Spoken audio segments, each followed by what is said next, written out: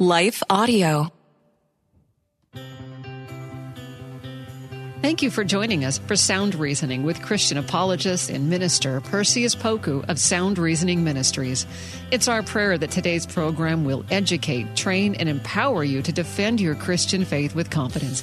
Perseus has his bachelor's in history and a master's degree in apologetics. We hope you enjoy this time of equipping so that you can answer questions to defend your Christian faith effectively. Now here's Perseus Poku on Sound Reasoning. Welcome to Sound Reasoning. I'm your host, Perseus Poku. On today's episode, we wanted to touch on the topic of give away your faith. And after a word from our sponsors, we'll get started on the topic today. Hi, everyone. If you've been injured in an accident that was not your fault, listen up. We have legal professionals standing by to answer your questions for free. Call now and find out if you have a case and how much it's potentially worth. Call 800-497-4410. I'm here with spokesman John Wolf. So, John, tell everyone listening who should call right now. Well, Maria, first off, thank you for having me here. It's always nice to answer the listeners' questions. Now, as far as who should call in, anyone who's been injured in an accident and think you deserve compensation, give us a call right now. 800-497-4410. You'll find out if you have a case and how much it's potentially worth. Thanks, John. You heard it, folks. Take advantage of this opportunity and call now. 800-497-4410. Advertisement sponsored by Legal Help Center. May not be available in all states. Give away your faith. And of course, we're talking about evangelism, giving away our Christian faith. And what we are saying essentially is we are saved to tell others about Jesus. That's what evangelism is sharing the good news of Jesus Christ with other people. And I know that there are some reservations with some people about being bold enough to share their faith, but that is the standard. God has called you. Doesn't matter how shy you may be, doesn't matter how reserved you may be, God has called you to share the gospel. And the good thing is God knows how you are. God knows your proclivities. God knows your insecurities. God knows your abilities, but God is not focusing on your ability. Rather, he's focusing on your availability. Are you available for him to use you for his glory? And what you can't do, God already knows what you can't do. God already knows our blind spots. God already knows our rough edges. God already knows our kryptonite.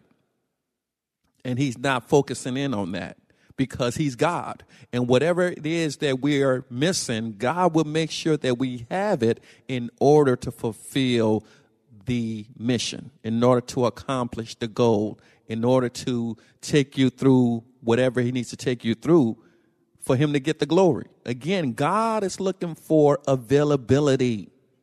Are you willing to be used by the Holy Ghost to be a proclaimer of the gospel? Are you willing and available for God to use you in order to change other people's lives by the message that you've deposited into them?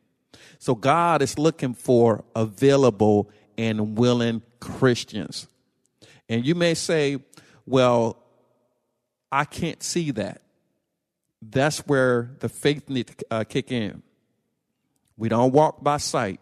We walk by faith. And when you take the first step and you take the second step, God will be with you. God will walk with you. God can do more things through you than what you can deduce logically. And there's nothing against logic. God created logic. But sometimes we tend to rely more on our abilities than allowing God through faith to use us to do some extraordinary things. And he wants you. Evangelism is not just for the pastor. It's not just for the elder. It's not just for the deacon or the trustees. Evangelism belongs to all Christians. And the church is hindered when everyone is not doing their part. So let's take a look at some nuggets that goes along with evangelism that I think would be germane to this topic. First, the calling. All Christians have been called to evangelize. It is not just selected for a few categories or a few offices. As I mentioned before, evangelism doesn't just belong to your pastor. It just doesn't belong to your elders. It doesn't just belong to your deacons. It just doesn't belong to your Sunday school teacher. Evangelism belongs to all of us. We all have the responsibility of the ministry of reconciliation. God wants to use you to be a signpost that others may want to know Christ because of the message that you have shared, because of your lifestyle. We are preaching the gospel. We are teaching the gospel. That is our priority. God didn't just bless us with all of these great gifts just for our names to be promoted, just for us to get nice, fancy positions, just for us to get promotions. No, the primary reason why God has blessed you so is that he may get the ultimate glory, but also for his message to go forth. In this sinful, barbaric, stiff-necked, secular world, God wants to be lifted up. And if our neighborhoods are going to get any better, we need more preaching of the gospel. If our schools are going to get any better, we need more preaching of the gospel. If our civic responsibilities are going to get any better, there has to be more preaching of the gospel. So wherever we are, God wants the message to go forth. He wants the name of Jesus to be proclaimed, Jerusalem, Judea, and the uttermost part of the world. Jerusalem, right where you live, in your neighborhood, in your home, in your grocery stores, at the post office, right where you are. God wants you to pray for the opportunity for the gospel to be proclaimed. I've had instances where we preach the gospel. When I say we, I'm talking about Christian we, all of us. But for me, I've had an instance where I've been able to preach the gospel inside the grocery store. I've preached the gospel outside of the post office. I preached the gospel in the streets. But when I talk about preaching the gospel, I'm not talking about taking a wooden podium and sitting it in front of the grocery store and preaching the gospel. I'm talking about just lifestyle evangelism. When the opportunity arises for you to run into someone, it's not an accident. As a Christian, I don't believe in accidents. I believe that God ordains my steps, and for whatever reason, he intersects my walk on that day with someone else's walk. And it's up to me, because I want to make sure that that person knows Jesus Christ for themselves. That's on my mind. So ultimately, through our conversation, it's going to come up. Are you still going to church? Do you go to church? If not, why? If so, how are things going? How's your relationship with Jesus Christ? These are fair questions if we love people, if we're concerned about people's relationship with Jesus Christ, and we ought to be. We ought to be. We have to do our part in the ministry of reconciliation. One of the main problems is, for many Christians, we've gotten distracted with the nuances of the world. We've gotten distracted with the things that the world enjoys, and as a result, we have abandoned our Christian responsibility to Jesus Christ himself. The primary reason why God still has us here, he could have saved us and then raptured the Christians out of here. But the primary reason why we're still here is God still wants us to proclaim the gospel because he loves people and he wants everybody to be saved. It is the desire of God that no man, no woman perisheth. So we're still here to be eyewitnesses. We're still here to proclaim the testimonies. We're still here to preach the gospel. You and I are here. Mr. and Mrs. So-and-so, brother and sister so-and-so, you are important in the kingdom of God. God sees you as important. Don't be like Moses, where Moses minimized his capabilities. Let us take a break to recognize our sponsors, and we'll be right back. In a sense that he was trying to make excuse by informing God of what he didn't have. Moses said, I can't speak well. Well, God said, Moses, I'm not taking that excuse because I'm the one that created you. I know your shortcomings. I know your inabilities. I know what you can't do, but with me on your side, you'll be fine. I'm Jehovah Jireh. I will provide. Matter of fact, Moses, I've already provided for you. Look at your brother Aaron. You may not be able to speak, but look at him. He's able to speak. So use what you got. Use what you have. And so as Christians, we have to be available to listen to the voice of the Holy Spirit. God is not accepting all of these excuses. I'm too busy. I'm too busy raising my children. I'm too busy trying to be a good husband, be a good wife. I'm too busy trying to establish myself. I'm too busy working overtime. That is not going to be acceptable when it comes to what God expects us to do.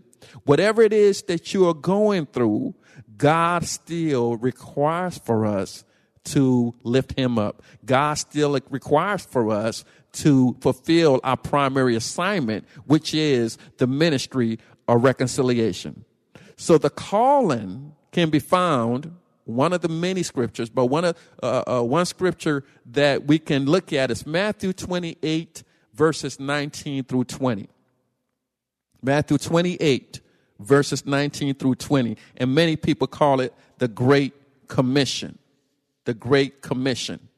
And in this verse or series of verses, Matthew writes that Jesus says, "Go ye therefore and teach all nations, baptizing them in the name of the Father, of the Son, of the Holy Ghost, teaching them to observe all things whatsoever I've commanded you, and lo, I'm with you always." We get the mandate and then we get the assurance.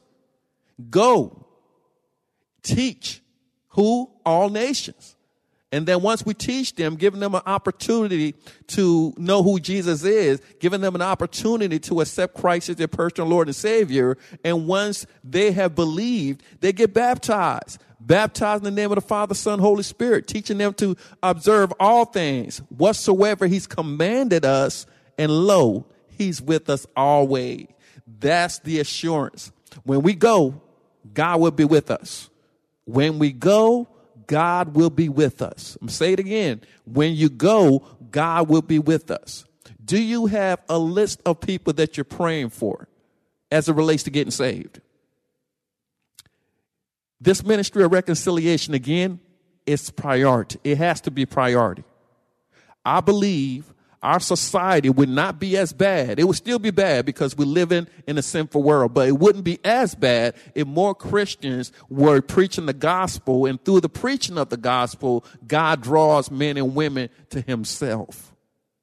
What role are we playing in God's ministry of reconciliation? What role are we playing? Then let's take a look at, again, under the topic of the calling, you and I have been called.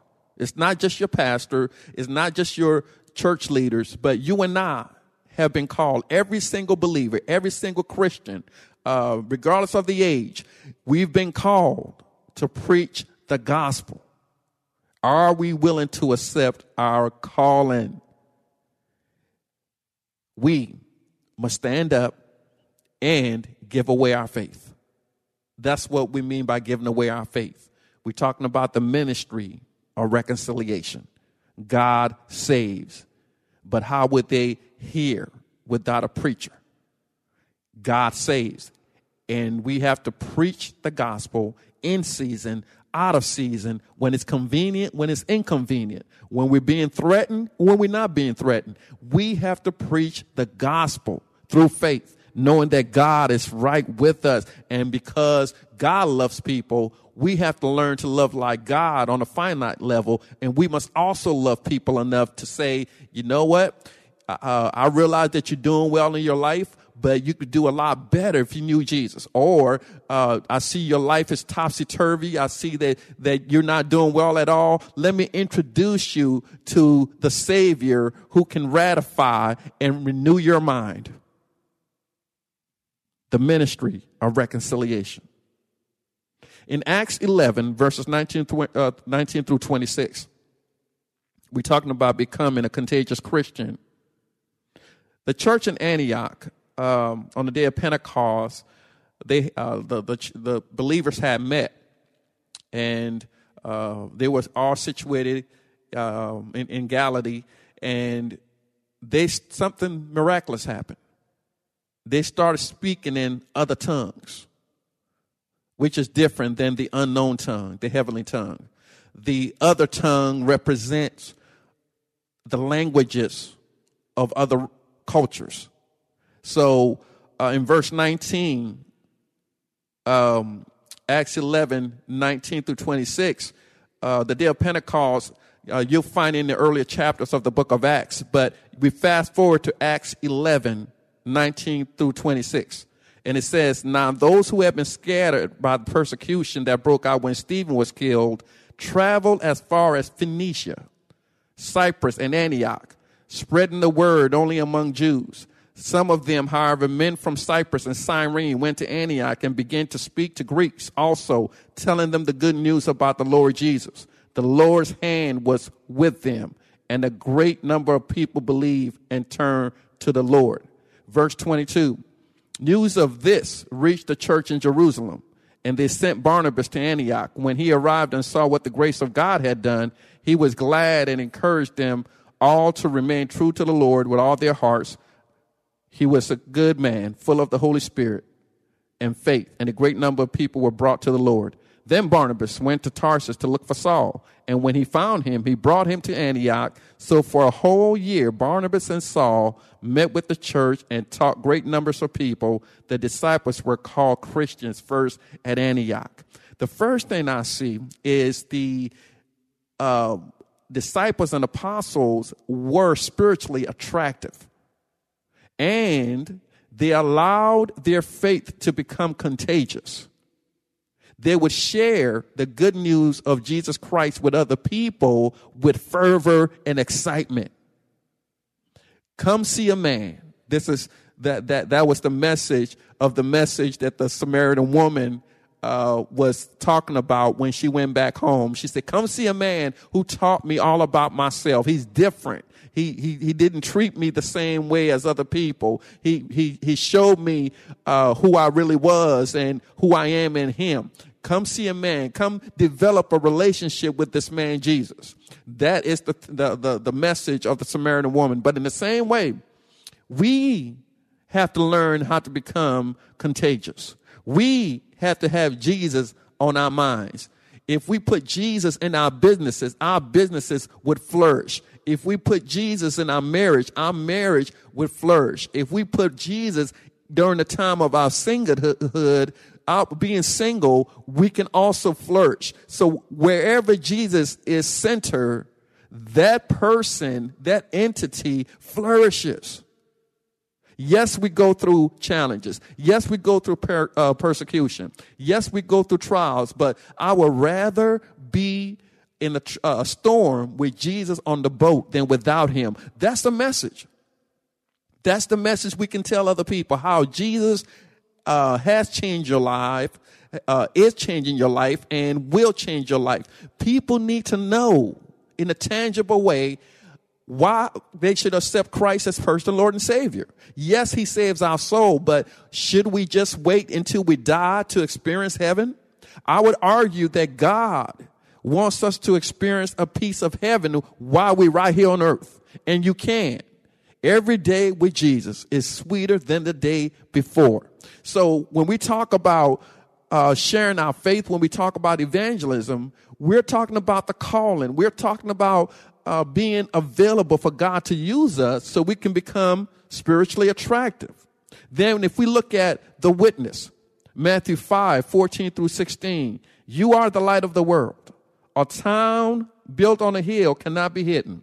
Neither do people light a lamp and put it under a bowl. Instead, they put it on a stand, and it gives light to everyone in the house. In the same way, let your light shine before others, that they may see your good deeds and glorify your Father in heaven.